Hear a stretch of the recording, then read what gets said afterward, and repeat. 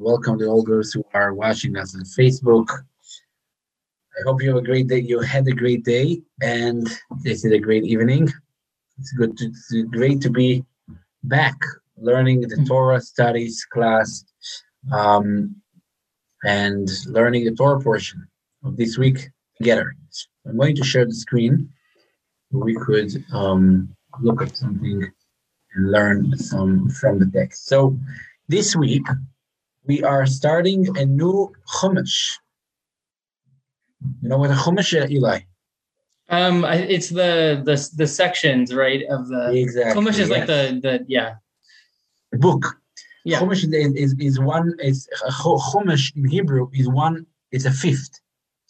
So a fifth. Book, a fifth. So in one book out of the 5 books of Moses will be called Chumash. So this week we start the Chumash Devarim, which is the book of Devarim, which is the last book of the Torah. We're getting close to the end. We're getting close to the end of the year.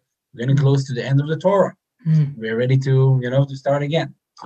So, so the timeline where we're holding in the Torah is that the Jewish people are really on the entry place to get into Israel.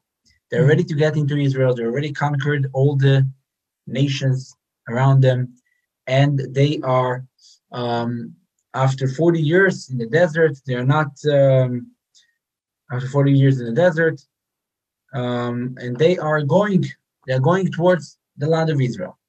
Now, Moses is soon going to pass away. Right? Moses did not enter the land of Israel, and Moses knew that. Moshe knew that he's not going to get into the land of Israel. God told him that. So now, right before his beloved nation are going to go into the land of Israel, he's giving them his last speech.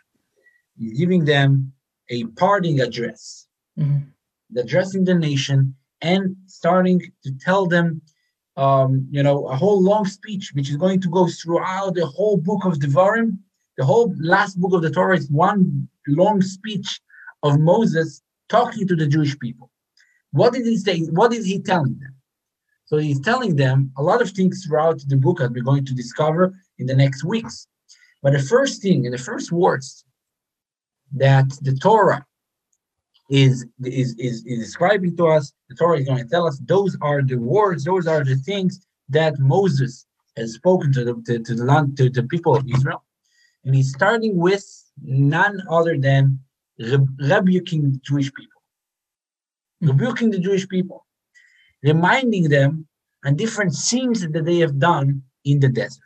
Let's see in text number 1a. This is the very beginning words of this week's Torah portion. Eli, do you want to read it?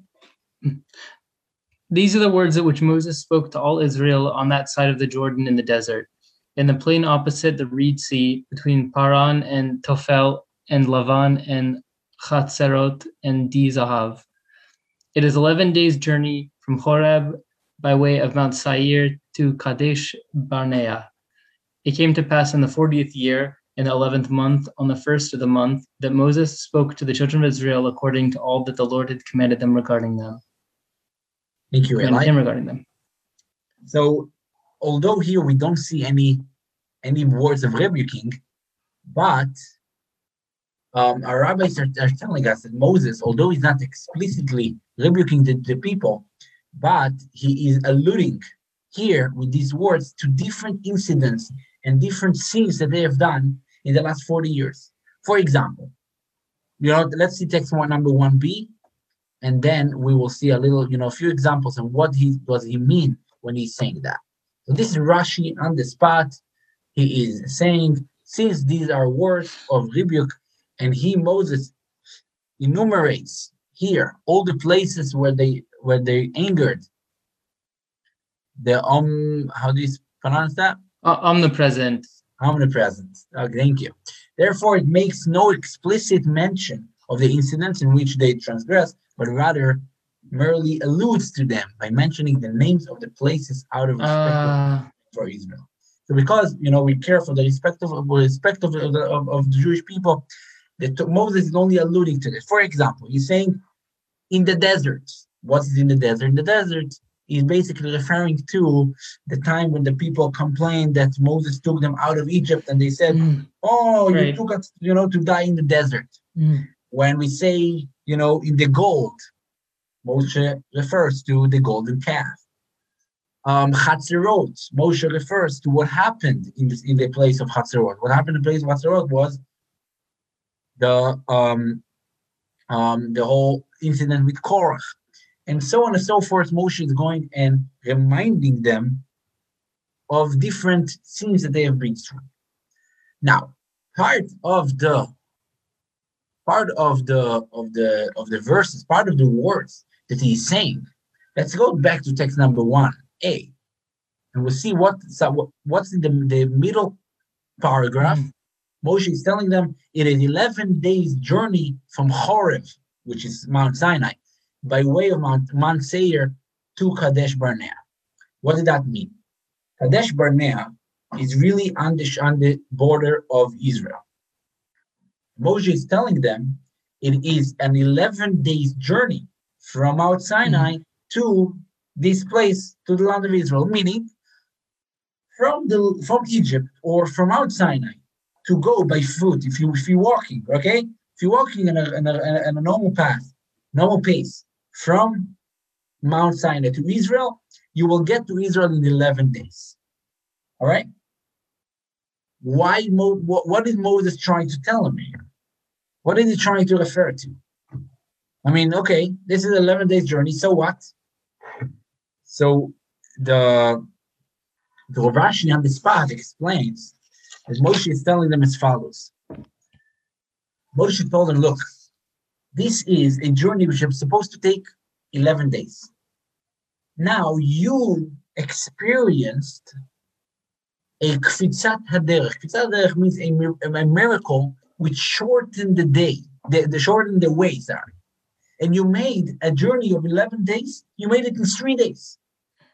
And if we look closely and carefully into the details of their journeys, we find out that it took them just 3 days to get from Mount Sinai to the border of Israel. And then the whole story with the spies happened, and then they had to remain in the desert for 40 years. But the initial journey from Mount Sinai to Israel took them 3 days instead of 11. Moshe is telling them as follows.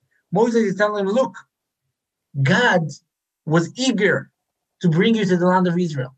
It took a journey of 11 days and made it 3 days. So you could get to Israel as quick as you can. But you're still here 40 years later. Meaning, because of your sins, although God was eager to bring you to the promised land as quickly as possible, because of your sins, you made yourself to stay in the desert for 40 years. So that is kind of the rebuke that Moshe is telling them. Look, not only it's 11 days journey, you made it in 3 days, meaning you were able to get to Israel in 3 days and finish. But you made it at the end, because of your sins, you made it in 40 days. Let's see it. Let's see how Rashi is saying it. Eli, your turn. Moses said to them, see what you caused. There is no shorter route from Horeb to Kadesh Barnea than the way through Mount Seir, and even that is a journey of 11 days. But you miraculously traversed it in 3 days. That's the extent to which the Shekhinah exerted herself to hasten your arrival to the land of Canaan. But because you sinned, God made you travel around Mount Seir for 40 years. Okay, so this is the rebuke, and this is basically what we learned in the beginning of this week's Torah portion. All right, so clear? So far, so clear? Yeah. Okay, now let's go a little bit into it. All right, are you ready? So this verse is actually mentioned in a very interesting story in the Talmud.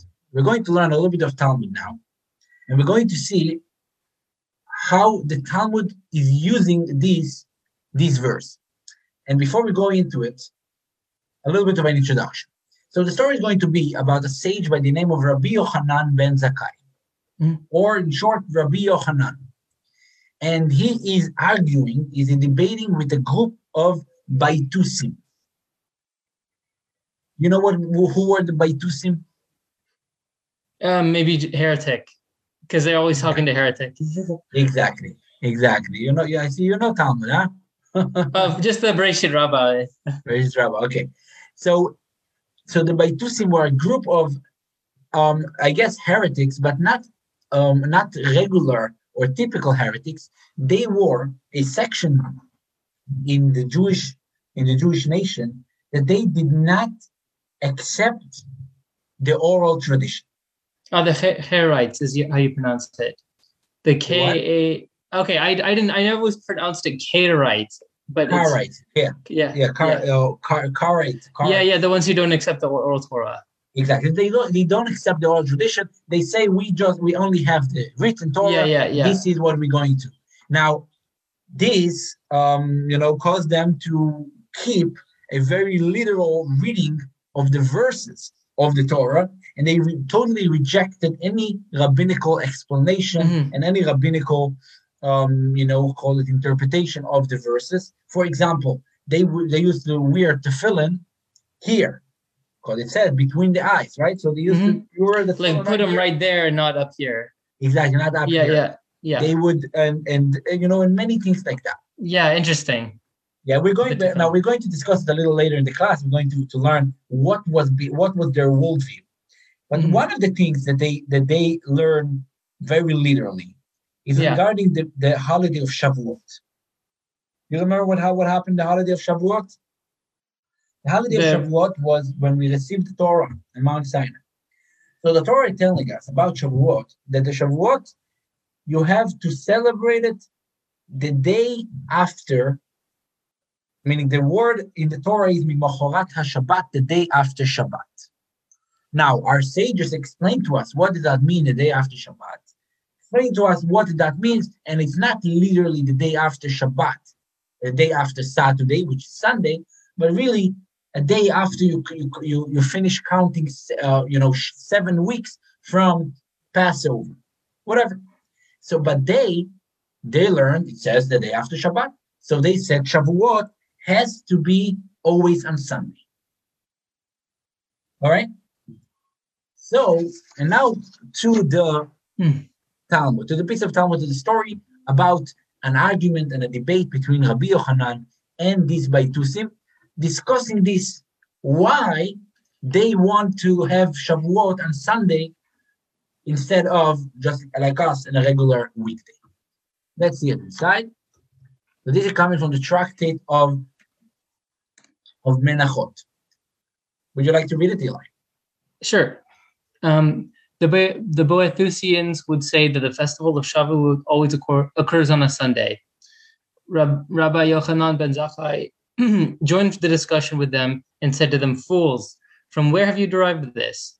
Nobody answered him except one elderly man who was prattling at him, and he said, Moses, our teacher, was a lover of the Jewish people, and he knew that Shavuot is only one day. Therefore, he arose and established it on the day after Shabbat so that the Jewish people would enjoy themselves for 2 days. Rabbi Yochanan ben Zakkai responded by citing this verse. It is 11 days' journey from Horeb to Kadesh Barnea by way of Mount Seir. And if Moses, our teacher, was a lover of the Jewish people, why did he delay them in the wilderness 40 years? Okay, do you hear what's happening here? Let's unpack this a little bit. So the Baitusi is trying to promote his view that Shavuot always have to fall on Sunday. And he's saying, look, Moses was a nice guy. He wanted people to have, a long weekend. So he loved the people of Israel. And really wanted to make it easy for them, to make it enjoyable for them. So he made it that Shavuot will be always on Sunday. This way they will get a long weekend, as we know in America, so many long weekends, right? We just had the 4th of July, long weekend. The same thing is, Moses loved the Jewish people. He wanted to give them a long weekend. So Rabbi Yochanan is coming and telling them, look, the Torah is telling us that the journey from Mount Sinai to Israel is only 11 days. If Moses was a lover of the Jewish people, why did he delay them in the desert? Meaning, Rabbi Yochanan basically saying, You're telling me that Moses is a lover of the Jewish people? If he was the lover of the Jewish people, you wouldn't let them wander the desert for 40 years. Obviously, an obvious question here. What's happening here? The Baitusi, which is rejecting Judaism, he's coming and promoting Moses. Look, Moses was the lover of the people of Israel. And Rabbi Yochanan, which was a great tzaddik, a great righteous person, he is going and throwing Moses under the bus. What's happening here? He's telling, if Moses was really a lover of Israel, he wouldn't delay them in the desert 40 years. What's that supposed to mean? What this argument doesn't sound right. It's like Moses is telling him, don't talk to me, don't convince me that Moses loved the Jewish people, okay? If Moses would really love the Jewish people, he wouldn't let them wander the desert 40 years. Is that a way to talk about Moses? Come on. Huh? Is Rabbi Yochanan saying that Baitusi is wrong for suggesting that Moshe loved the Jewish people? Let's see the way the Rebbe is asking, yeah? But first, let's see the argument here. We have Baitusi arguing that because Moshe loved the Jewish people, he would have ensured Shavuot fall on a Sunday, like I said, a long weekend. Rabbi Yochanan argued, if Moshe loved the Jewish people, he would have made the whole journey miraculously quick. So, turns out that I guess Moses wasn't the lover of the Jewish people. Is that right? Let's see text number 4, how the Rebbe is asking it. The biggest question here is the core of their debate. How can it be that the Baitusi is the one whose premise is that Moses, our teacher, was a lover of the Jewish people? Well, Rabbi Yochanan ben Zakkai says, and if Moses, our teacher, was a lover of the Jewish people, why did he keep them in the desert 40 years? As if to question that premise. It does not make sense, right? What do you think? Probably it's probably like it's just like a what is meant by love is my guess. It's probably what you're getting it right. Yeah. So the question is what that means. Like why would a different love have them wander the desert for 40 years? Yeah, or the Baitusi don't know what is that love? Basically that.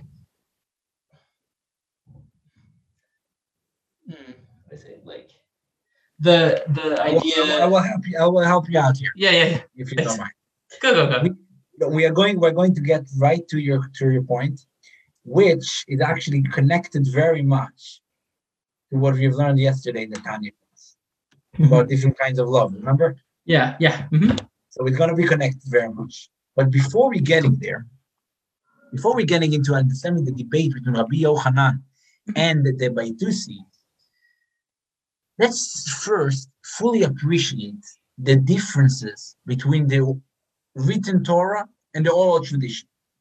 Because again, the worldview of the Baitusim was they did not accept the oral tradition, just the written Torah, versus the rabbis who accepted the oral tradition to be part of the Torah. This is one big Torah that we got it together in Mount Sinai. So, what is the difference? What is the core difference between the old Torah, the written Torah, and the oral tradition? So the written Torah comes directly from that. The written Torah is what? It's the Tanakh, right? The 5 books of Moses, the prophets. This is a written form of God's word as transmitted by the prophets, starting from Moses. This is exactly what God told them to write. God dictates every single word. And therefore, the written Torah does not change and will never change. And it doesn't make a difference if you are Sephardi or Ashkenazi. If you live here, if you live in Israel, every Shabbat, you will read the same words. The Torah, the actual Torah is the same words. Nothing, not even one word is different. No matter which community you live in, no matter which customs you might go by. Why? Because this is coming directly from God with no human input, came through the prophets, but without their input in it. And therefore, it is not subject to any kind of debate. This is coming directly from God. The oral tradition works completely different. Because what is the oral tradition? The oral tradition is basically how the Torah is being explained. Right? Like we said before, the written Torah is not fully, going down to details, as we're going to see soon. And the written Torah is meant to be read and understood through the oral tradition. And therefore, the oral tradition uses logic and reason, context, comparison, so many logical ways in how to understand the Torah. And since it's all about human input and human understanding and human logic, therefore, when it's coming down to human logic, no two minds are alike, right? Every mind is different. Every mind looks at things from a different perspective. And therefore, in every topic, you will find debate. You will find argument, because this is subject to debate. Because essentially, it's about you understanding. So it's about how you understand. Now, obviously, the bottom line, the halacha, the Jewish law, the bottom line will go after the consensus, after majority. There are very clear ways on how the halacha will be formed. What's the formula? But the ways how to get there is very much about logic and understanding. It's very much about human input, and therefore there are so many debates. Therefore, there's so many perspectives. So again, maybe to put it in different words, where the Torah, the written tradition, the written Torah has no human input, the oral tradition, by definition, is all about human input. Mm-hmm. Now, before we continue further, I think this is a very important realization, a very important a fundamental idea in Judaism when we want to understand what is Torah, right? Because we have the written Torah and we have the oral tradition. They are both part of the same Torah, but they're very different. Now, to demonstrate a little bit, to go a little further and see how much the oral tradition is only about human input. Let's see it in the next story, which you may be familiar with, but it's actually also coming from the Talmud, which is a fascinating story. Shows us just so much how the oral tradition is all about us understanding the Torah from our perspective. This is coming from Tractate Bava Metzia, and this is going through an incident that happened in the yeshiva, in the place where they were sitting and learning. You know the story, right? Yeah. If you mind, do you mind reading it? Sure, yeah. Okay. On that day, when they discussed this matter, Rabbi Eliezer answered all possible answers in the world to support his opinion, but the rabbis did not accept his position. He said to them, "If the halacha is in accordance with my opinion, this carob tree will prove it." The carob tree was miraculously uprooted from its place 100 cubits, and some say 400 cubits. They said to him, "One does not cite halachic proof from a carob tree." He said to them, "If the halacha is in accordance with my opinion, this stream will prove it." The water in the stream turned backward and began flowing in the opposite direction. They said to him, one does not cite halachic proof from a stream. He said to them, "If the halacha is in accordance with my opinion, the walls of the study hall will prove it." The walls of the study hall leaned inward and began to fall. Rabbi Yehoshua scolded the walls and told them, "If Torah scholars are contending with each other in matters of halacha, what is it your business?" Well, continue. Okay. The walls did not fall in deference to Rabbi Yehoshua, but they did not straighten in deference to Rabbi Eliezer, and they still remained leaning. Rabbi Eliezer then said to them, "If the halacha is in accordance with my opinion, heaven will prove it. a divine voice emerged from heaven and said, "Why are you arguing with Rabbi Eliezer, as a halacha always accords with his opinion?" Rabbi Yehoshua stood on his feet and said, "It is written, it is not in heaven." What does this mean? Rabbi Yirmiyah said, "Since the Torah was already given at Mount Sinai, we do not decide the halacha in accordance with the divine voice. For God said at Sinai, you shall follow the majority opinion." Years later, Rabbi Natan encountered Elijah the prophet and said to him, "What did the Holy One, blessed be he, do at the time of this episode?" Elijah said to him, "The Holy One, blessed be he, smiled and said, 'My children have triumphed over me. My children have triumphed over me.'" Thank you, Eli. So this is really a fascinating story. And this is basically, that's what the oral tradition is. It's all a process of the human mind. And that's the only way to arrive at the law. You could have, all voices coming from heaven. The bottom line, God said that the halacha will be based on majority. And that's it. Even if from heaven they will say differently. We don't care, because it's all about how we understand. Now, obviously, this have to be very clear that when we spoke about how we understand it, it doesn't mean that now we have the freedom to decide to understand it the way we want it and come to conclusions. There are very unique tools on how to get to those conclusions, meaning the Torah was given with the tools on how to understand the Torah the right way. I like the example for it. I'm going to get to it soon. In computer, a lot of times when you download a lot of things from the internet, it will come down into zip files, right?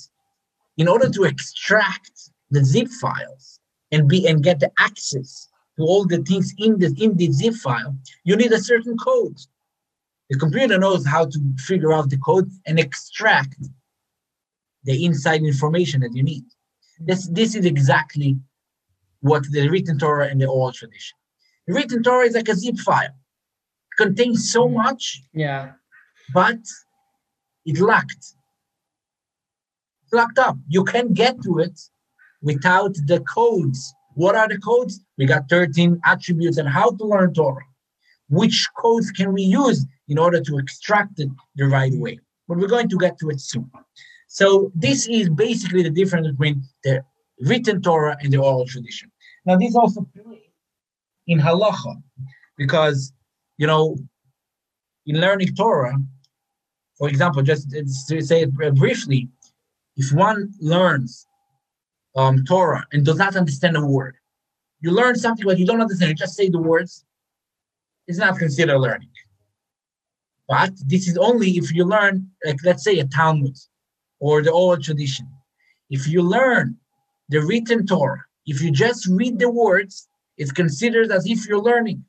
You're allowed to say the blessing before learning, because it's about the words, not about the understanding so much. I know usually we think that Torah is, exercise for the mind. Oral tradition, yes. The written Torah is more about the words that making the connection between you and God. So this is really what the written Torah versus the oral tradition looks like. Now, one benefit, if you will, of the oral tradition is that it's much more relatable, right? Much more practical. It actually tells you how to live your life. If you look in the Torah, in written Torah, you will get confused. You won't know how to apply it to your own life. You will see words about, binding these words between your eyes, but you have no idea what they're talking about. You will read something about, unleavened bread. You have no idea what it is, how it have to be done. So many things in the Torah you won't understand. Again, it's a zip file. So, as a zip file, this is not accessible without the without the right codes. Meaning that the Torah, as we know, the oral tradition is our manual for life. Although the whole Torah is a manual for life, but really what makes Torah applicable for our life is what? the oral tradition much more than the written Torah. As lofty as the written Torah is, and it is very much, but it is the oral tradition that allows us to make the Torah part of our lives. Yeah. Right? This is what the oral tradition is. Take the written Torah, take the ideas from the Torah, and make it part of your own life. And you could see it in text number 7, coming from the Maharal from Prague. Okay. And he's saying, without the oral tradition, which explains the written Torah, we wouldn't know how to practically perform a single mitzvah. In that sense, the oral tradition is more about the recipient of the Torah, the person. Meaning the written Torah is not so much about a recipient. It's about giving over a word. But to bring it down to the world or the recipient, this is with the oral tradition.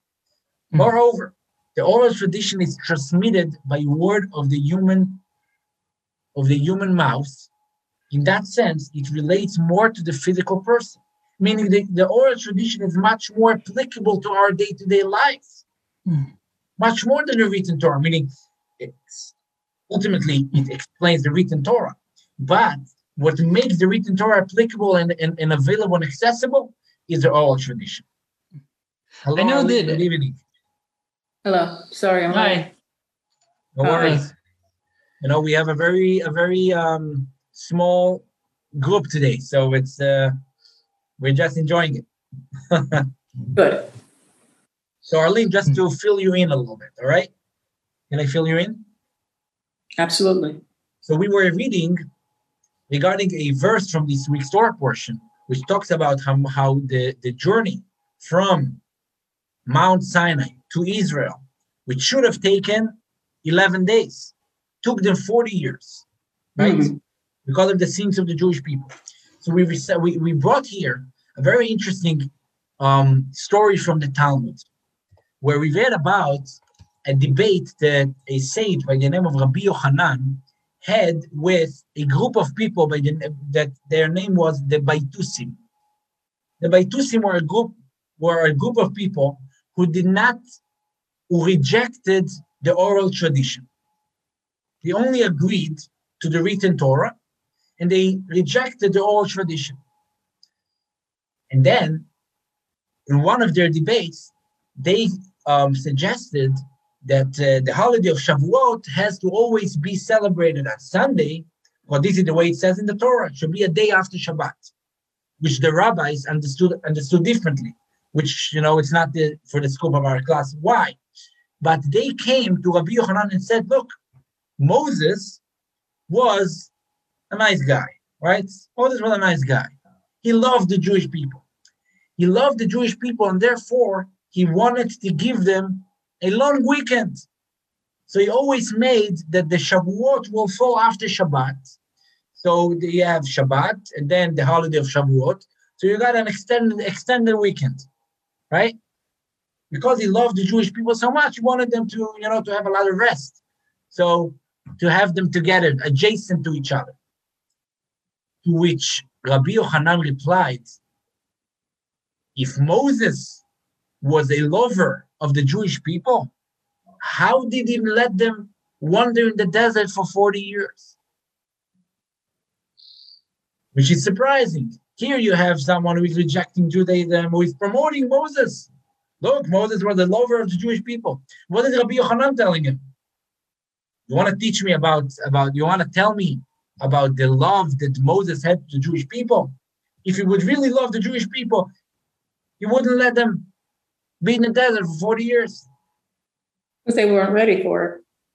I think, but that's not right. That's throwing Moses under the bus, right? To say as if Moses did not love the Jewish people. No, but they didn't go so quickly is because they weren't ready for it. Okay, right. So what does that has to do with the love? That's exactly what we're in the middle of figuring out now. Well, I'm sorry, but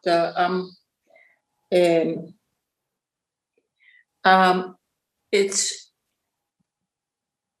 the oral tradition means that you don't have something concrete to read by, right? Okay, that right? Am I with you? Am I with you? Okay, so the oral tradition today, the oral tradition was already transcribed into written form as well. Into what? Into a written form as well. Oh, to a written form. Yeah. Well, Moses was alive. Yeah. So basically, it was after Moses passed away. Basically, when the Jews started to suffer, and they couldn't anymore, keep the oral tradition, remain orally, and just go from from one generation to another. Then they figure out that it's best to just sit down and read it and write it up. So this will be documented for generations. But here we just discovered a little bit what is the difference, what is the core difference between the written Torah and the oral tradition. So the written Torah, just to sum it up, the written Torah is all about, it's a word of God with no human input. It's exactly what God said, coming from the prophets, but without any input. This is exactly what God told Moses to say. Where the oral tradition is all about human input. It's all about how we understand the Torah, obviously with the tools that we have gotten from in Sinai. But it's all about the way we understand the Torah. Of course. Now, based on that, we just emerged to the conclusion that the oral tradition is much more applicable than the written Torah. Meaning the oral tradition, yeah. The oral tradition is what? Much more applicable to our lives than the written Torah. Meaning the oral tradition is the vehicle which makes the written Torah available to us, that we understand what that means. Without the oral tradition, we could read something about unleavened bread. We have no idea what it is. We could read something in the Torah about writing words on our doorsteps and between our eyes, but we have no idea what it is. So it's a combination of both? So exactly. It's a combination of both, because at the end of the day, the oral tradition, the written Torah, is part of the same Torah. It's one Torah that we have received in Sinai. But what's more available and relevant to us is the way the Torah was transmitted to us with the oral tradition. Because at the end of the day, this is a way that we could relate to. It's much more relatable. It's explaining to us how to actually take the ideas of the Torah and make it part of our lives. But it's the written first and then the oral second. So it's interesting to know that the oral and the written, we received them both in Sinai. The one was received as a written form, and one was received in an oral form. But they were both received at the same time. Fair enough. So basically, the oral tradition is what we basically came to the conclusion, which is more, if you wish, more relevant and more applicable. Not to suggest that the written Torah is not, but the written Torah is more about the loftiness of the Torah, the words of the Torah, not so much about the understanding, where the oral tradition is all about us understanding it, us making it part of our lives, using it as tools to change the world, to change who we are and to change the world. Because this is telling us how to live our lives. So if it were just written, then people in Talmud Torah would be very quiet. They wouldn't be talking to one another. Right? I guess that's why Jews are always talking, right? Very talkative. Uh-huh. So because it's both, it's a combination of the written word and then the spoken word and the interpretation of the word that makes it whole. Exactly. But without the explanation which comes with the oral tradition, we wouldn't understand it. We wouldn't know how to understand the Torah, really. Well, when you have the Dead Sea Scrolls, nobody's talking it. It's read. right? But try to read it and tell me if you understand it. Well, I mean, that's the interpretation. In other words, they read it and try to understand it, right? Right.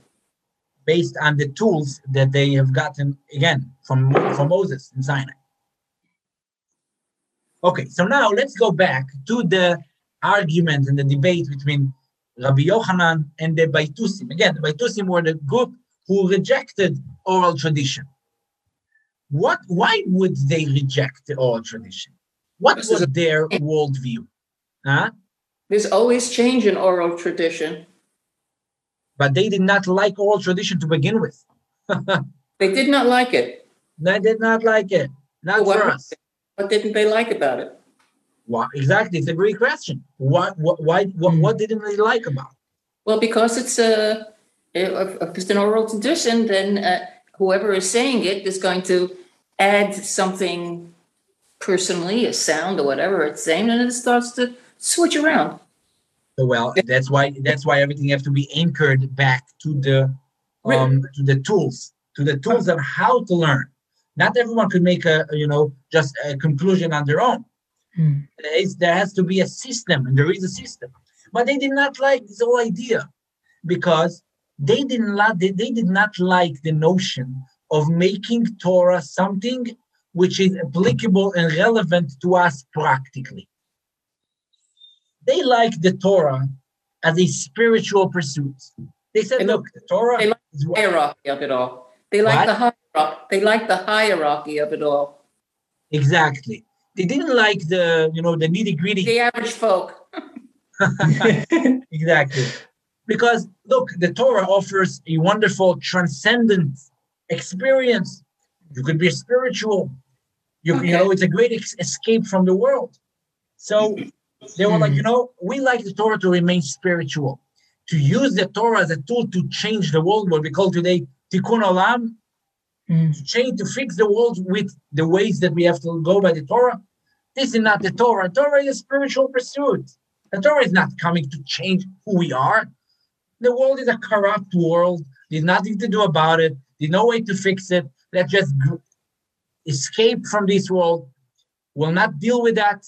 We will remain in the spiritual realm. We'll remain the spirituality of Torah, and that's it. It's nice. Huh? I said, that's nice. You keep yourself like your head is in the sand.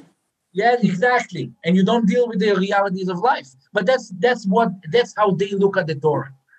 And by the way, therefore, we could appreciate why they wanted Shavuot, the holiday of Shavuot, to be on Sunday. Mm-hmm. Let's remind ourselves, what happened on Shavuot? On Shavuot, the Jews received the Torah. Again, they looked at the Torah as a spiritual experience. What is Shabbat? Also a spiritual experience. Exactly. Shabbat is the only time in the week that we stop everything we're doing, and we go into a spiritual experience, so to speak, meaning it's a kind of escape from the world. So they said, you know what? That's actually working very nicely. Mm-hmm. Shabbat is an escape from the world. Yeah. The Torah is also an escape from the world. Let's make them adjacent to each other, meaning let's make the day to prepare ourselves from the Torah for the spiritual experience of the Torah will be what? Spiritual day as Shabbat. Let's see in text number 8, we could see, you could read it for yourself. Sorry, that I missed. This is obvious. This is what the rabbis are saying, that the Torah is all about changing the world, changing ourselves, being a nice person, being a good person. The Torah is not just a spiritual experience. The Torah is here to guide us in our lives. As you could see here, Rava was one to say the objective of Torah wisdom is to achieve repentance and good deeds. One should not read the Torah and study Mishnah and become arrogant and spurn his father and his mother and his teacher, and one who is greater than he is in wisdom or in the number of students who study before him. As it stated, the beginning of wisdom is fear of God. A good understanding have all who fulfill them and mitzvahs. Meaning, basically, Torah is all about changing the person. So the Baitusi did not like it. They said Torah is a spiritual pursuit. Therefore, what will be the day to prepare for the receiving of the Torah? Spiritual day will be Shabbat. Because, if you ask them, they will probably keep Shabbat the whole week. If it will be up to them, they would say, look, the whole week will be spiritual. The whole week we won't deal with the nitty-gritty of the world. And therefore, they held the lead up. What? Who's going to do the laundry? They said, you know what, we don't care about laundry. Who's going to cook the meal? Right. Okay. Exactly. But they said, you know what? Let us just be escaping. And therefore, they held that what should be the lead up to Shavuot, the day that we're getting ready for the receiving of the Torah, should be Shabbat. Therefore, they wanted Shavuot to be on a Sunday. Let's see it in text number 9. Before, let's see here, the Torah's mission is to transform the world into a home for God, specifically the oral tradition that makes this possible by the way of telling us how to live our lives. So the Veitusim rejected the very notion of making this world into a home for God. They revert the abstract spirituality of the written Torah. And here you can see in text number 10. Arlene, would you like to read it? Sure. This was Batusi's, is that correct? Yes. Batusi's argument. Inasmuch as the holiday of Shavuot is about a divine revelation from above, it ought to be preceded by Shabbat, which also is, but not a person's divine service of changing the world, but about the heavenly revelation of holiness, and therefore is a day of rest without labor. Okay, so this was the Baitusi's way of thinking. But obviously the rabbis did not agree to that. There's your daughter. Holding guy getting there. Cool. So of course the rabbi did not subscribe to this notion because they knew and we know that the Torah is all about tikkun olam. It's all about making change in the world. It's all about not only abstract spiritual experience, but really about changing the world. So what will be the lead up for Shavuot? Shavuot should not be on Shabbat. Shavuot should be in the middle of a work week. Because at the end of the day, this is the mission of the Torah. What is the mission of the Torah? Changing yourself, and without changing the world. Now, why are we talking about it? Why did we start with this, the differences between the oral tradition and the written Torah? Remember, we're trying to figure out the arguments between Rabbi Yochanan and the Baitusi about the love of Moses. Right? Say, Rabbi Yochanan said, if Moses really loved the Jewish people, why did he let them wander in the desert for 40 years? Let's understand it together now. Rabbi Yochanan is trying to get the record straight. He understands where the Baitusi comes from. He understands how the Baitusi looks at the Torah and the world, and he's telling him, look, I got to explain you something here. I got to explain to you what a real love, what a true love is. So just before we get there, what's in the desert?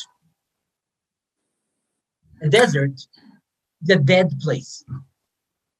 You go in the desert, you don't see life. You don't see greenery. You don't see you don't see what's it called? You don't see vegetables. You don't see things which are growing. You hardly see some animals. It's very dry. No energy, no nutrition. It's a dead place, so to speak. Well, okay. What? I mean, I want to go into science because there's but the fact is that when you look around you here in Bainbridge, you see a lot of green, you see a lot of life. When you look in the desert, you just see sand. It doesn't look alive. Nothing is growing. And a desert is a metaphor for a dark place. A place where is where one does not experience growth, where one does not experience life, where one is negative. When the Jews went in the desert, even in a very physical sense, they made the desert, which was a place where no one lived, they made it for 40 years their home. They made it into a lively place. They transformed the desert into a land. Although they did not grow anything there, but they made it into a holy place. They took something like as dark as the desert and built over there a home for God. Built over there for 40 years. They lived there. They made business there. They were living there. They made it into, they transformed it from a dark place, from a dead place, into a lively place. There's also no other people. I mean, the other thing about the desert is there's no other people. There's no world. There's not like a culture. There's no Egypt. There's no, there's none of the lands of Canaan. There's nothing there at all. There's no other people either. So it's also like an isolation. It's also lonely. It's a very true point. But the point that we're trying to bring out here is more the transformation that they have done with the desert. And what this is, that was the groundwork for us, that we could today deal with sometimes people go through, difficult times, spiritually or personally or physically, whatever it is. And we have the ability to transform it, just like our forefathers did in the desert. Let's see in text number 11. Eli, would you like to read it? Yeah. As our ancestors were traveling in the desert, they laid the groundwork for their descendants to subdue the material body and to get it to join in the divine soul's love for God, etc. Our work is only possible because the source of these kelipot has already been subdued by our ancestors in the desert. Otherwise, it would be totally impossible for a person to overcome the soul, the body, and the animal soul. So how do you say, is it kelipot? How do you pronounce that again? The shells. Kalipa. Kalipa. Kalipa. It's the energies which are against holiness. But basically what we see from here is that the time in the desert was a time of transformation. Now here is what Rabbi Yochanan is coming and telling the Baitus. He's saying, look, you believe that spirituality has nothing to do with inner transformation, right? Spirituality is an escape from the world. You don't change yourself. You don't transform yourself. It's all about God doing the work for you. You're resting, right? Shabbat. You don't have to do anything. God is giving you everything. And so Rabbi Yochanan is telling us, so if that was the case, why did the Jews spend 40 years in the desert? Again, the desert is all about transformation. If you think that we are not here to transform the world, why didn't God take them in 3 days in Israel? Yeah, that's it. Why do they have to wander in the desert for 40 years? If not for transformation, if not for the hard work, why did Moses, why did God do that? But the fact is, that God did have the Jewish people undergo this process of transformation. Although transformation is a long process. It took 40 years, right? They've gone through any sort of problem that could possibly arise. But as we discussed last week, they knew how to grow better from it. They knew how to take a tough experience, transform it into an educational experience. They knew how to take a bad experience, transform it into a board string for growth. That's what they did in the desert. And therefore, the Jewish people spent 40 years in the desert. And now, that's basically what Rabbi Yochanan is coming and telling the Baitusi. If not for the transformation, if the mission of our lives will be to just rest, enjoy Shabbat, escape from the world, we wouldn't wander in the desert for 40 years. And now we can answer the question and understand why Rabbi Yochanan is using this response. If Moshe would love the Jewish people, he wouldn't keep them in the desert. Rabbi Yochanan is basically trying to tell the Baitusi that, meaning Rabbi Yochanan is not trying to tell the Baitusi that he's wrong. Moses did not love the Jewish people. Of course, Moses loved the Jewish people. There's no question about it. But Rabbi Yochanan is coming and telling the Baitusi, look, Moses did not have the kind of love that you imagine. He had a much deeper kind of love. Because the Baitusi imagined the love that Moshe had to the Jewish people, that he gave them everything in a silver platter. All the spiritual experiences, just take it, enjoy life. Have Shabbat every day. Don't work. Just have spiritual experiences. Be a spiritual person. Don't deal with the bumps of life. That's how the Baitusi looked at the love of Moses. Rabbi Yochanan is coming and telling him, look, you have a mistake on how you look at a true love. Because a true love is not when you give someone what easiest for them, but when you give them what is best for them. And that's what Moses did in the desert. Moses is rebuking them here as a loving parent, a loving father. He wants them to be better, although sometimes it's tough. Sometimes in order to educate your child, you do have to go through tough situations. But Moses knew, and we know, that real love sometimes is demonstrated by the hard times. Meaning, giving someone what they need, not what's going to make them more comfortable. Love is not necessarily comfortable. That is a true love.